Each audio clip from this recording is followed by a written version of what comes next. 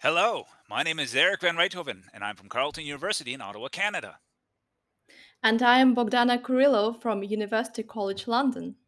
And here is what you need to know about the war in Ukraine that often gets overlooked. Why is Russia doing this, Bogdana?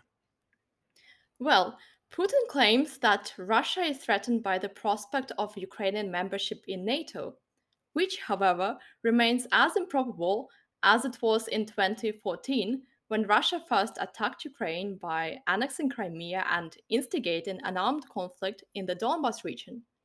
Instead, Putin's autocratic regime is more likely to feel threatened by having democracy next door, which could be a driver of democratization within Russia itself. A free Ukraine also limits Russia's power projection in the region and its ability to control its neighbors. Furthermore, the problem could be much deeper and older than Putin's regime, lying in Russia's imperialism. For centuries, Russia has been coercing Ukraine, but also other East European states, into its political, economic, and cultural space. It sees Ukrainians as subordinate to it, as little Russians. Hence, Putin recently said that Ukraine is not a real nation.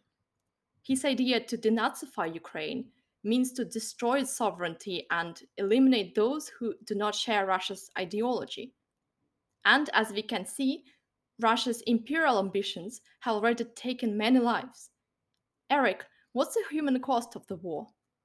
Even though the war is only a month old, the human cost is already enormous. The UN has already confirmed over 900 civilian deaths, but the real number is likely to be much, much higher as fighting intensifies, especially around major urban areas. This fighting has also contributed to over 2 million people who are internally displaced within Ukraine, as well as 3.5 million Ukrainians who were forced to leave the country.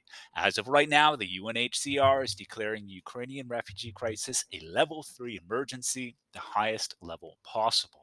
And the situation on the ground is getting even worse as it appears that Russian forces are deliberately targeting civilian buildings and infrastructure. And just one example, on March 16th, Russian forces bombed a theater in Mariupol where civilians were taking shelter, even though the words children were written in large letters in front and behind the building.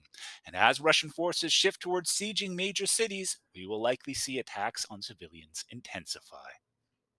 Yes, and there is also a lack of high functioning, coordinated international aid effort covering the whole of Ukraine. People living in areas where fighting has been most intense are forced to almost fully rely on small civil society groups for food and medical supplies. At the same time, Ukrainian citizens should not be seen as simply passive victims of the war, as they have shown remarkable resilience. This is seen in the local attempts at self organization to cope with the war. While some people have joined territorial defense forces, basically acting as a police, others have entered the cyber army or volunteered to provide humanitarian assistance. Every day, we also hear about the spontaneous peaceful protests in Russian occupied cities such as Kherson and Berdyansk, where citizens have even tried to stop Russian tanks with their bare hands. There has also been an impressive show of global solidarity with Ukrainian refugees. But can the West do more? And will there be a no fly zone? Eric, what do you think? Well, a no fly zone is a non starter for most Western countries because they don't want to risk open war with Russia, which could escalate into a nuclear conflict. But there is a number of things that could still be done to help Ukraine in addition to supplying weapons and non lethal aid. One is supporting refugees. Countries like Canada have offered to accept an unlimited number of refugees. And that's great, but it's extremely expensive to get a flight to Canada. Instead, the Canadian and American governments should be chartering direct flights to help refugees leave Eastern Europe and get resettled in North America. Another is more sanctions. Russian oil and gas have been left largely untouched by Western sanctions, and this is especially the case in Europe, which is highly dependent on Russian energy. It is time for Europe to progressively escalate sanctions against Russian energy.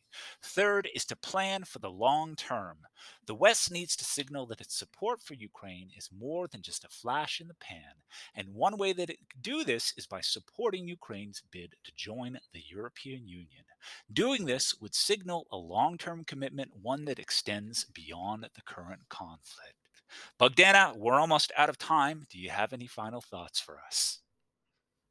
The key to remember is that the West needs to help Ukraine win this war and protect itself in the long run. Dictatorial regimes cannot be appeased, and trying to satisfy Russia's demands will only encourage it to ask for more.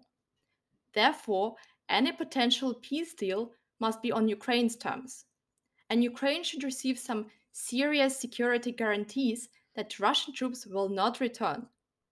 A more robust response from the West is necessary not just to help Ukraine remain a sovereign democracy, but also to prevent the dismantling of the rules based international order.